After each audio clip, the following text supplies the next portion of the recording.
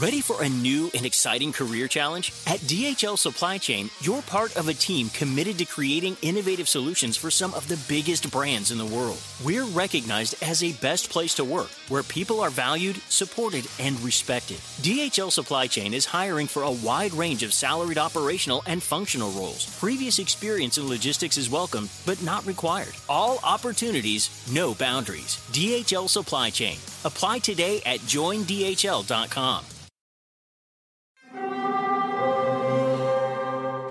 Hear that? It's the call of the Crave. And when the Crave calls, you know what to do. Try the $5 Bacon Bundle, because the only thing better than a White Castle slider is a White Castle slider topped with crispy hickory smoked bacon. So pick any two of either the Bacon Cheese Slider, 1921 Bacon Cheese Slider, or Chicken Bacon Ranch Slider. And also get a small fry for just $5 with the $5 Bacon Bundle. White Castle. Follow your Crave.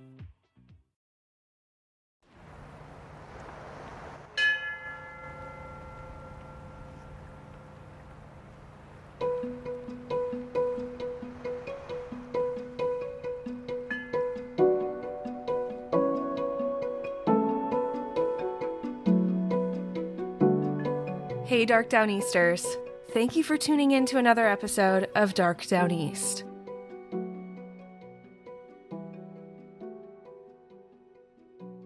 When I started this podcast almost 2 years ago now, I had so many goals and visions for what I wanted the show to be. I wanted to honor the humans at the heart of each case, giving victims and their surviving family members a platform to share their story, while bringing attention to long-standing, unsolved cases. I hoped that the show would reach an audience who understood that these cases, these stories, and the people deserve more than being reduced to a form of entertainment. I wanted to inspire action and demand accountability from investigative agencies to keep pushing forward in pursuit of answers. Because I could not and would not allow for these names and stories to be lost with time.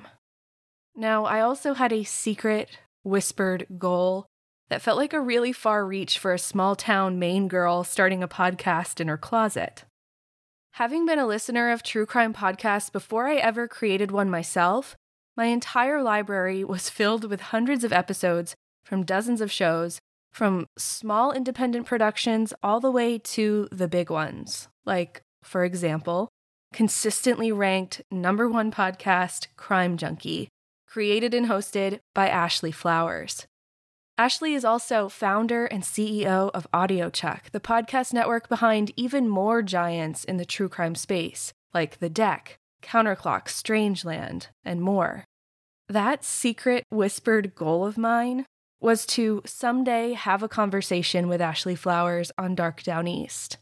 I never miss an episode of anything she puts out, for one thing. But more than that, Ashley is a leader in the podcast industry and the true crime space, continually seeking new ways to not just create edge-of-your-seat storytelling, but she's also dedicated to give back to the community of families and victims whose stories she tells each week. So this is a full circle moment for me, having an opportunity to host Ashley Flowers on Dark Down East. In this conversation, she shares the origin story of Crime Junkie and what goes into creating ethical true crime content. But also, Ashley gets personal about her experiences with pregnancy and motherhood. And if you listen closely, you'll hear me share something I haven't talked about on the show before, too. Ashley also leads me through her very first novel, All Good People Here, out August 16th, 2022, and how her years of true crime podcasting helped her write a twisty, turny, feels real story that I, for one, cannot wait to read. FYI for all you crime junkies out there, Ashley was at home when we recorded this, and I definitely had a Chuck sighting while we were talking. Can't decide who I was more excited to see. So with that, I'm Kylie Lowe, and this is a conversation with Ashley Flowers on Dark Down East.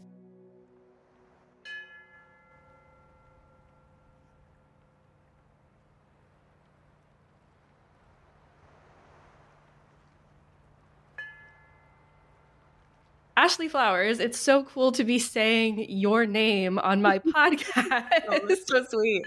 Welcome to Dark Down East. Thank you for taking the time to chat with me today. I'm happy to. I love your show. I'm so excited to be here. Thank you. Well, there's so many places we could start, from the success of Crime Junkie to founding AudioChuck, and now becoming an author with your debut novel, All Good People Here. You have all these things going, but I actually would love to begin with how New England fits into your story because, as you know, this is a Maine and New England true crime podcast, so we have to tie it into this region from the top. You do have some New England memories, right? Yeah, so I got engaged in Maine. So on Peaks Island, I am obsessed. Both my husband and I are obsessed with Maine. There is another world which we live there, and sometime in this life, we are going to like have a home in either Portland or Peaks Island. I am obsessed. It is the most beautiful place on earth. Okay, I love that. So if you went out to Peaks for your engagement, then you must have taken Casco Bay lines, like the iconic ferry. Did you do the whole thing? Did the whole thing. Oh my gosh. Okay, like you're more than a tourist. Like it's part of your story. So you're established here on Dark Down East. Us and everything. So like he's been there too. Amazing. Well, we would welcome you here in Maine if you ever need like recommendations for like where to get a house on Peaks and all that. I've got family up there. So, I'll hit you up. Yeah. So, well, with that out of the way, then, of course, I've been a longtime crime junkie, a listener from the early days. I consume everything AudioChuck puts out just because it's that type of true crime content that I feel good about listening to and supporting. I'm curious, for those who don't know your story, and I realized in preparing for this, I don't know a ton about Ashley, the human, and where you were before you started Crime Junkie. So what is that origin story of Crime Junkie and AudioChuck? Yeah, so I've always been interested in true crime. But kind of what you were alluding to is I was always consuming these true crime books, true crime documentaries, true crime podcasts, everything. And there was something that at some point I'm like, okay, I'm taking all of this in. What am I doing? How am I helping? If I'm going to spend, if I'm going to get truly, it's our entertainment. If I'm going to get my entertainment from this, how am I going to give back? Because it felt too voyeuristic, too icky to have it be a one-way relationship. So really, long before the podcast, it started with my volunteer work. I've always been very into volunteering. Through high school, it was Special Olympics. It's been different programs. But when I was in my mid 20s, I decided, you know what, like I should be volunteering in this space. Like, again, I was looking for a way to give back. In a perfect world, I would have solved the cold cases, but like they weren't going to let me do that. Sure. So I found my local Crime Stoppers. I was really like on a mission to find some kind of organization that was helping with cold cases. And I found my local Crime Stoppers and like honestly hunted down the executive director, begged him to like let me do something. I was their volunteer coordinator. I got more and more involved. And then they eventually put me on their board of directors. During this time, I was working full-time in business development for a custom software company. So this was completely unrelated to my work. But I was on their board of directors. I was their youngest board member. And one of the problems that they were having is they said, no one your age knows what the program is. We really think it's going to die out. Can you do some like local brand awareness? And so then I connected with a local radio station here in Indianapolis, and we struck up this deal. And I said, hey, I'll come on every Monday and I'll tell a true crime story. And in exchange, you need to advertise for Crime Stoppers, like in your morning spot, to a young audience. And so it was basically, again, I didn't get paid for it. It was like basically another branch of my volunteer work. And the radio station went to number one. It was their most popular segment. Wow. And I realized, this is the first time that I realized like, maybe I could tell these stories in a different way. And the radio station, it wasn't, it's very short format. It wasn't even telling the stories in a way that I want to. And so I wanted a little more control of how I did that. And I knew I could still advertise for Crime Stoppers. And so I kind of made the transition from radio to the podcast. I say I made the transition. I just started the podcast. I had no following. I wasn't like a big radio personality. Sure. And I still was working my full-time job. And when I started, I gave myself a year. I started the company, like did all the paperwork, founded it because I knew It was never going to be this side thing. I had to make this my living because I knew I was going to pour my heart and soul into it, and it was going to take up a ton of time. So I put it all together, launched our first episode December of 2017, and gave myself 1 year. And January of 2019, I was able to quit my full-time job. Wow. Wow. So there are some interesting parallels between our stories because I also started in radio and made the jump to podcasting. And it just, there was some imposter syndrome there, at least for me, thinking could I be the one? Should I be the one telling these types of stories? Did you encounter that at all? Well, yeah, because again, that's why I was kind of surprised when the radio thing worked. Because again, it wasn't even my job. Like it was just this volunteer thing. So to me, the stakes were low. Like I'm just trying to do good work. If people hate it, I tried. Like I'll try something else. I'll figure it out. But then when it did, it was the first time it occurred to me, like, oh, maybe I can do this. Maybe I can. I was also looking for this podcast that I couldn't find, and I kept waiting for someone else to make it. And it hit me then too, like, why are you waiting for someone else to make the thing? If you're looking for it, someone else probably is too. So it was a little bit of an imposter syndrome, but I think I'm a little different than many people in that way, in that like I don't care about imposter syndrome. I'm not afraid to fail, and I'll fail publicly and I'll fail privately. I would kick myself over and over if I didn't at least try. So I had no idea if it was going to work. I knew that I was coming in as an amateur, but I also knew I was coming in like I had been studying podcasts for years before I tried to start mine. So I don't know. I came in confident. I wanted to do good work. And I also came in with a purpose. And I think that's what has really driven our fan base we're not just telling stories. Like we're all driven by the same thing. We all have this goal at the end of the episode and at the end of the year. And I think that's what's really resonated with the people who listen to our show.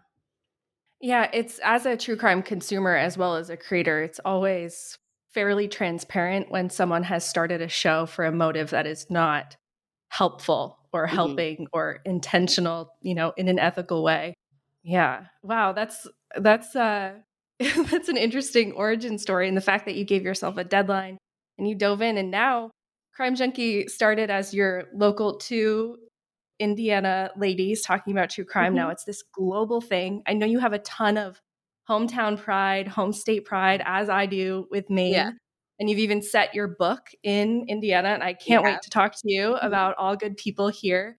But because we are on a true crime podcast, both creators, I would love to just pick in a little more about what goes into creating not only Crime Junkie, but The Deck and Counterclock and all of these shows that are staples in my podcast library. Because I know a lot. I know a lot has changed. A lot has changed in the true crime landscape, and certainly out of necessity. You see surviving family members speaking out against their stories having been exploited to create entertainment. And so we're at this like shift in the industry. So what has changed? So I hope it is an actual shift and not just a trend, because it has been a lot lately of people talking about true crime ethics, how to make responsible content, and it's all I've ever wanted. I hope that that's true. And I think I think the shift is coming because if you would have looked back even before we started Crime Junkie, like the true crime genre for a while, it was like a secret that we all kept. Like, yeah, we like true crime, but no one's talking about it. There aren't 100,000 true crime podcasts. And so I think as it became more popular and more in everyone's face, and there's something about podcasts that feels accessible too, I think it's actually given family members a lot of power. Because where before it was hard to get on TV or radio, there's a lot of mystery about how those things are made and who's creating them.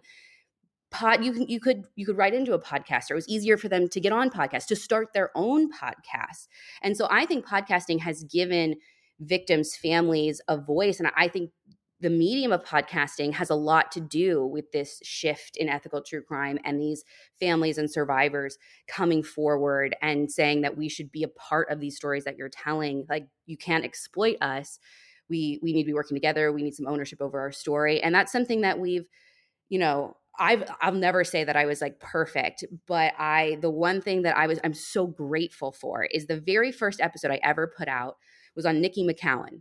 Again, had no following. I was like, okay, this is a local story of a woman of color who I don't think enough people know about. So this is the first one that I want to tell. And the day after it came out, her daughter contacted me and because she heard the episode and wanted to get in touch. And it was this instant reminder for me from day one that I'm not talking about characters or a random story. I am talking about people who lived the worst time of their lives. And every word I say is probably going to be heard by the person who lived it. And if I were that person, would I be happy with the way that I'm portraying their loved one's case? Yeah, certainly. I mean, you make so many great points there. I am with you in hoping that this conversation around creating ethical true crime content isn't just lip service Yeah. because it's like buzzy to talk about. Mm-hmm. And, maybe it makes some creators feel better about what they're doing to say, yeah, this is something we need to be worried about. But two, the whole point of giving a family more power, you Mm-hmm. know, I know a lot of these families, and working with them and through working with the Unsolved Homicide Unit, the Maine State Police, they're not given a manual in how to navigate these scenarios in their Mm-hmm. life. But at the end of a podcast, there's an email address that they can Yeah. contact, if they want their story shared. And it's not like the news is out there opening a helpline for Yeah. these people. So certainly a platform that's more accessible. I'm grateful you brought up that learning moment, because that's something as a creator, it's like, gosh, how can I put something out without having reached the family first and still feel confident that what I'm creating is going to do them justice or honor them and not offend or re-traumatize. And and again, this is where I'll say like I haven't been perfect the whole time because in making a weekly show, I mean that's been one of the hard, especially early on when it was just me making the content. I didn't have a team of people who could reach out, who could get in touch with the family ahead of time. I was trying to put out a weekly show, again, with a mission. But there have been times where I have fumbled and, we're using stuff that's already been reported, but that doesn't necessarily mean that the stuff that has been reported is still accurate. And the last thing I want to do is continue to spread misinformation. And I mean, as recently as this last year, we had an episode where it was Praveen, episode about Praveen in Carbondale, Illinois, and he was a young man who died after going to a party. He was found in the woods. The police are convinced that, oh, it's he was just drunk and he died of hypothermia. And there is some suspicion around it. There's another man who he'd gotten a fight with. But the reporting that was out there kind of left out a ton of information about his family and the cultural and racial impact that they felt coming into Carbondale, Illinois from being from a different country. And so when we told the story, again, though it was accurate to the stuff that was reported, his mom reached out and was like, not accurate to the way that I felt like our story unfolded. And she was so gracious enough and gave us her time and let us interview her and redo our episode and fix it. I think that that's something that people have to be willing to do. I'm gonna mess up is kind of like how I don't want to mess up. Now that we have a team, we're really trying to be proactive about reaching out to people ahead of time and making sure we're not making those mistakes as much as we can. But people are going to trip up, you're going to fumble, and I'm grateful that we're given the chance to correct it. But I think that the creators have to be willing to do that. Yeah, you put together a whole episode and yeah, it takes a lot of time. But again, if you're perpetuating misinformation, you also have a responsibility to make that right when someone brings that to your attention. Sure, yeah, digging in your heels on something that a family member is telling you, this isn't right, Yeah. this isn't true to my lived experience, it doesn't serve any purpose. Yeah. And I mean, yeah, and even if you're like, yeah, I agree, but like, oh, sorry, it's already done. Everyone's already listened. Like, again, then that goes back to like, why are you here? Why are you doing this? Sure. Now, I know from listening to Crime Junkie in recent episodes, you reference an investigative journalist that you have on staff and part of your team. What has adding her skill set to the creation of Crime Junkie, what has that allowed you to do? Well, it's been great because what my goal with her, I felt like I was in this catch-22 where Crime Junkie, again, I was never a reporter. I know that's not my skill set. If I go knocking on doors, there's a potential that I hurt an investigation rather than help it. And I never wanted to do that. So I was always looking for stuff that was publicly available, had already been reported on. And the problem with that is I also really wanted to tell underreported cases. But you get in this weird loop where it's like, well, those are hard to tell because people haven't reported on it, but I want to tell it. And so as soon as I was in the position where I had the financial resources to bring someone on, to pay them a fair wage, give them what they need to, again, this is a job. I wanted to be a solution to that problem. So we brought on a journalist so that way we could start telling really underrepresented stories by doing our own original reporting. And by bringing this person on, we're still telling the stories the way we used to tell them. And now this person, instead of churning out one episode a week, she's doing 2 episodes a month, but really has time to reach out to the families, talk to the families, pull reports. And so I want to do this more and more. And we've grown, especially with the deck, we've grown our team of reporters to continue to allow us to do this.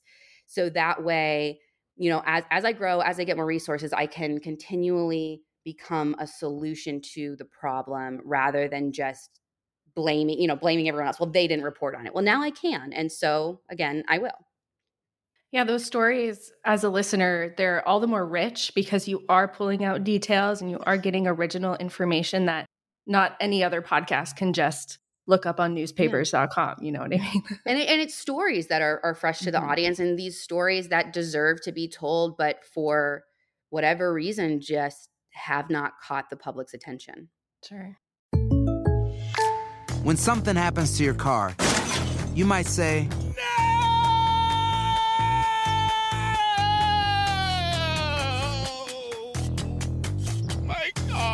but what you really need to say is something that can actually help. Like a good neighbor, State Farm is there. And just like that, State Farm is there to help you file your claim right on the State Farm mobile app. So just remember, like a good neighbor, State Farm is there. State Farm, Bloomington, Illinois. Hi, it's Martha Stewart. I spend a lot of time thinking about dirt. At 3 a.m., at all hours of the day, really. What people don't know is that not all dirt is the same. You need dirt with the right kind of nutrients. New Miracle Grow organic raised bed and garden soil is so dense, so full of nutrient-rich, high-quality ingredients.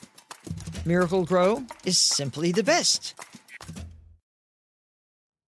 I'm curious, do you have like a set criteria or something you work from when you're thinking about, I can only imagine what your inbox looks like if mine is the way it is, with people with every deserving case in the world, that would deserve coverage. Do you have a criteria that you work from, and how do you pick your cases and determine if you can cover it completely and ethically? Well, we always prioritize family and law enforcement that reach out. So we've got a case suggestion form on our website, and we get something like 60,000 a month that we have to go through. But there is a box like I am family, I am law enforcement. And so if the family reaches out, we always try and prioritize those. And we're doing, pre-interviews with them to see, if there's enough information. If there's not, like, how else can we tell it? Can we pair it with another case? Because I hate just telling a family, nope, sorry, like, right. Too bad, so sad. But that's the next criteria. So, once we find a deserving case, is there enough information out there? If it's one where we don't have contact with the family, it's like, what's our goal here? Is there a cause behind this, a nonprofit, a mission, even a lesson that can be learned? Because, not every case do we get to work with the family. Not every case is there a nonprofit that we can support. But I also think that through these, 200 and some cases that have been out there, we've done a lot of education about cyber safety, personal safety, domestic violence, that I think is just as valuable. Now, I know that your heart and mission to support these unsolved cases has transformed and allowed you to create another avenue to support the families with Season of Justice. Mm-hmm. I'm really curious about what you're learning with that nonprofit that you created and just the realities of DNA testing and backlogs and all of that. It's so interesting to me. I don't know that I'm learning so much now. It's honestly everything that I learned in podcasting that was like, oh, I have to make this. Mm-hmm. The more families that I talk to, specifically the more law enforcement I talk to, I would find that it was funding that was an issue over and over again. Like they're like, we have this backlog of cases. This old case has DNA, but like, I just know I won't get the funding to do it. It is not top priority. We've got new cases coming every day. And, I'm like, well, like, how can we fund it? But like police taking money from a media company is like very messy. And so over and over again, it was money, money, money. Like that was the problem time and time again. And so I was like, well, what if I just set up an organization that's completely separate from my media company? Like I don't run it. I'm on the board of directors, but it has its own executive director. It's completely run by the board. And AudioChuck can fund it, but then they can do what they want with it. Law enforcement can apply. We can pay the labs directly. So it's not even like we're funding law enforcement. We are just funding the testing to solve these cold cases. When there is a DNA profile, you can't get a hidden CODIS, let's do genealogy, or we're trying to even see if there's new DNA using MVAC testing. And I would say the only thing I learned is that like my theory was right. Like the amount of grants that come in that we're able to contribute to have just been unreal. Like how fast it took off has been incredible. And there's been some really impressive and admirable successes with Season of Justice already. It's been really cool. We're finding that, it takes a long time from the time we approve a grant to the case being closed, whether it's solved or shelved or whatever. It's like 18 months. So not a quick process, but we've been around for that long now. And so we have helped apprehend a serial rapist here in Indianapolis. We have helped catch a murderer in Alaska. He was apprehended, I think, in Idaho, but he confessed and he's going to prison. And then we recently just solved another murder in Texas where the man was arrested. Is that just knowing your origin story? Like, as you started as a consumer of true crime content, and here you are having been the mechanism to create an organization that's doing the things, that's solving the crimes. I've lived my dream. I tell everyone, I was like, I now, if I got hit by a bus tomorrow, I feel like I contributed to the world in a meaningful way. Like this is what brings me meaning. And I'm so proud of the entire team that I have who made this possible. I'm so proud of every person who listens and consumes the content who made this possible. And that's what I tell people all the time. Like we as creators can make the most ethical, best content in the world, but until consumers start demanding that, like that's where the change really starts, is the people who are listening and who are engaging with us. I just wonder like how many hours of sleep you get at night, like what that all looks like. Honestly, I get more now it sounds crazy, but I get more now that I have a baby. Prior to this, so when I was starting the company, I mean, I was burning the candle at both ends. Even after I quit my full-time job, I mean, this was all consuming. This was my life. I was building this company. And it was kind of this deal that I made with my husband, like, listen, let me get it to a certain place. And then I promise you, I'll build in the support that will let me take a little bit of a step back. And that step back was when I had my daughter in January. And so now, that's why I'm actually doing this recording from my house and not the office, because I was like, okay, this is 4 to 5. I want to be home at 5 so I can help with like all of her nighttime routine. So it's a juggling act. But now it's pretty good. I feel like it's stable. I'm about to go on a book tour, so sleep's out the window then. But I feel like 2022, I've got a really good handle on my life. And that is only because I have such a strong team here in Indianapolis to support me. I am 8 months pregnant. So exciting. I can't say that pregnancy has been like my favorite human experience. Oh, I hated it. Oh gosh. And like there's like guilt tied up in saying that out loud for some reason. I've been on a mission to like de-guilt the not enjoying pregnancy thing. Oh my God. There should be no guilt. Pregnancy is terrible. You like, even if you have, I feel bad because I had a great pregnancy. There were no issues, but it's just not fun. Like nothing about it is fun. And people are like, oh, the baby kicks. And I'm like, yeah, to remind you that what you're doing is like a good thing, because otherwise you forget. And it's also not a bad thing when you have the baby. Like I was miserable for the first 4 weeks. And, it's a little bit of postpartum. It also it takes time to bond with a baby. And I did this whole thing on our fan club, and it was amazing the amount of people that reached out and were like, oh my God, you're the first person I've heard say it out loud. But I didn't know Jo. Yes, she lived in me, but the baby in me didn't feel like the baby outside. And it took me a long time to bond with her. And I thought, honestly, for a minute, I made the worst mistake of my life because my whole world was turned upside down. I'm 6 months in. She's my favorite thing in the whole world. I love her. So just know that if it gets dark after the baby comes and you don't like her or him for a minute, I promise you that's normal too.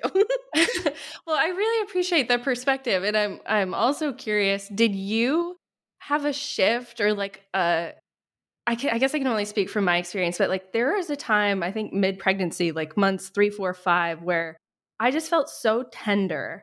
And I covering cases with children was so hard. And then I also felt guilty because the tenderness and like the difficulty in covering those cases, I got to walk away from it as someone who didn't Mhm. experience it firsthand. And yet these mothers who lost Mhm. their children never get to walk away from it. And so I just had this like internal battle over like what I was creating, and it's changed, I think, how I've approached telling some of these stories. Did you deal with any of that? I not while I was pregnant, not until after I had Joe. And I didn't feel bad about telling the stories. I just they stayed with me longer. I spent Yeah. more time thinking about the mothers, to your point, and like, what are they doing right now? How does this pain ever leave, ever lighten? I don't know how they went on for their other children because I don't know that's something I can do. Just I think about how strong they are, and I spend more time, not even just cases with kids, all cases. I now do something I never did, which is I spend a lot of time thinking about what each victim must have been like as a kid. And like this is so like intuitive, and it might sound so dumb to some people, like of course Ashley, but I'm like, they were someone's baby. Someone breastfed them. Someone watched them take their first steps. Someone like sent them off, took pictures of their first day of school, like all these life milestones that like sometimes get lost in the stories we tell, because the stories we tell are about this time when they died, and you lose all of that. So it's just given me like such a great appreciation for the moments that don't necessarily make the podcast or the documentary, because they're like mundane life moments that don't seem like they matter, but they're so beautiful to the people who loved that person. Yeah, there's a whole depth of a human there, not Yeah, just the final moments of their life. Yeah, yeah, it's been I mean, pregnancy has been a whole trip. The emotions have been they're a real, whole man. trip. It definitely makes me think about so many things differently. Legend has it, underneath the NJM insurance offices lies a mysterious room of long-forgotten, moldy mascot memorabilia, often pitched by ad agencies, always rejected by NJM. Is it real? We may never know. But what is real is NJM's dedication to doing what's right for their customers. Astoundingly, they're proud to put policyholders first. No jingles or mascots, just great insurance. Learn more at njm.com. Your storytelling style, it's top notch. It's clearly been refined from that first episode in 2017 and then evolved from the deck, all the other shows that you touch. I mean, and you EP every show at AudioCheck. Is that Yeah. correct? Hmm. Yeah. So, I mean, you've got a very broad range as far as how you approach storytelling, a very unique style that I appreciate and love. So now I want to know, how did your storytelling experience in telling true crime stories help you with your storytelling, writing fiction for all good people here? Yeah, well, I think it's the fans' reaction to my storytelling. So, over the years, I've really paid attention to what they respond to, which stories, what moments in the stories, and so that's though it's like those moments that I tried to incorporate into the book, and even the pace of the book and the ending of the book. I wanted to give people just jaw-dropping moments all the way through. So I tried to take what I've learned in 5 years and smash it all into one fiction thing. Well, in Crime Junkie, you have a great way of building suspense without it feeling exploitative. It doesn't feel like you're working in jump scares or anything that's just like icky. Mm. But with writing fiction, did you feel like you had permission to pull in more suspenseful things, like more things, a different approach to telling a story that you wouldn't necessarily give to something that's true crime? Not necessarily, because one of the things that I really wanted to do, and I've been seeing these early reviews coming in that people are responding to, which is great, is that I wanted this to feel like it could have been real. I wanted it to feel like a real investigation. So the thing that I loved about it that was so exciting is the stakes were low. Like I got to do it whatever I want, and I got to play with things and characters and let it all come from my brain, and there was nothing on the line. Like I couldn't hurt families, I couldn't mess up a case. So I truly, like, in my heart of hearts, I love a good mystery. I was into, crime fiction before I ever got into true crime. So this really feels like I'm going back to my roots. And it was nice to still get to live in the world of a mystery where the stakes were extremely low. Sure, sure. Now, I've read the first 2 chapters. I'm eagerly awaiting. Oh my gosh, I need to send you the book. I'll send you the whole thing. Yeah, okay. All right. Well, I will let you know that I have pre-ordered it. I'm looking forward to Pub Day, where it lands on my, front steps, August 16th.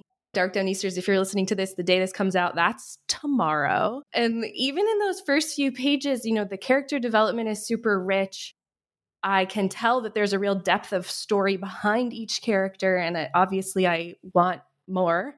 I'm so excited to read the whole thing. So can you give us a synopsis of the book in only a way that Ashley Flowers can? So there is a journalist named Margot Davies who lives in Indianapolis, and she has to return to her hometown of Wakarusa. She's taking care of her uncle who has dementia. And when she's there, a young girl goes missing. And it's eerily similar to the circumstances of another girl who went missing and was murdered 20 years ago, and is actually Margot's neighbor at the time, 6-year-old January Jacobs. And Margot seems to be the only person who's like seeing similarities between the two. And January's case was never solved, so there is still a killer out there. And when this note appears on a barn, this very ominous note, the stakes get really high, and Margot becomes obsessed. I mean, at all costs, to solve January's case once and for all. And it is so twisty and so turny. My favorite review that I got was someone said, I've never gotten to the last page of a book and still not like guessed who did it. Wow. High praise. So I'm excited for everyone to read it. Yeah. Is it different reading the reviews, the early reader reviews for your book versus reading the reviews for the podcast you create? Like, there's still some vulnerability there.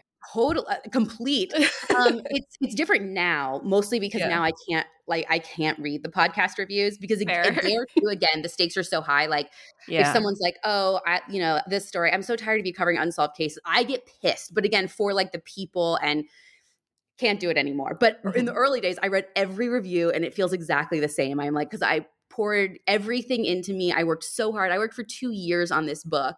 And when someone doesn't like something or criticizes something, I'm like, no, you just don't understand, which is the same feeling I had when they gave my podcast bad reviews. Yeah. And I think that's why like all of us hate bad reviews. It's not that we don't like it. You just don't understand what I was doing. You don't understand me. We want to be understood. Exactly. Yeah.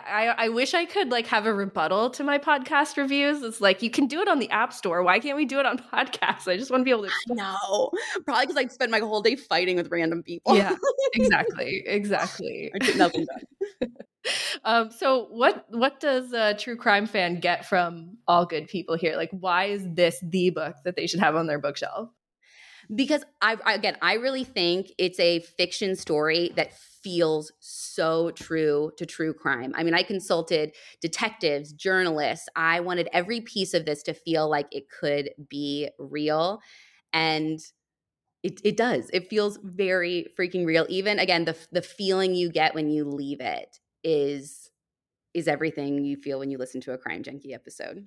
Well, you've said before about Crime Junkie that it was the show you couldn't find that you wanted to listen to. Is this the book that you couldn't find that you wanted to read? It truly is. I have made like 1,000 jokes. I literally think on our website, I like poke fun at Gillian Flynn because I'm like, girl, I don't know where you've been. I'm still waiting for another book.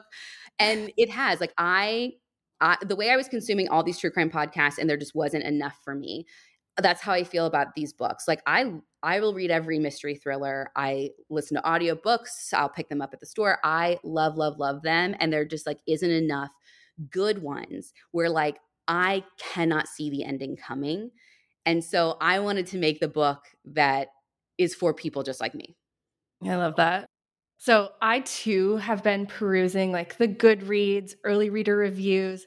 I'm almost kind of nervous to ask you this question and feel free to brush it to the side, but I've seen a couple of comments saying that the case covered or the case you've created in All Good People Here draws some parallels to a very well-known case and a real case. No, so I didn't go into this being like, I'm going to create the fiction version of something else. What I tell people all the time, though, is like, again, looking at my book from afar, I think there are a lot of like elements that have bled in. For example, there's a moment in the first 2 chapters, which are on my website, where Chrissy comes down and there's a note like spray painted on her wall. That is from a case where a man, he ended up like murdering his family, and he wrote on the wall in spray paint. So like, again, once I like took a step back, I'm like, oh, there are these like things that I've seen in other cases. And I also think that people see what they're obsessed with too. Mm-hmm. And so, no, I didn't go into it thinking it was going to be something, but I would be silly to think that like, again, my background didn't influence this in some way. Sure. So what else do we need to know about All Good People Here? Before we wrap up here, I want to be so respectful of your time, and you've given me so much of it, which has been so exciting. I love asking this question. What is the last thing that made you laugh? My daughter, she came and visited me at work today.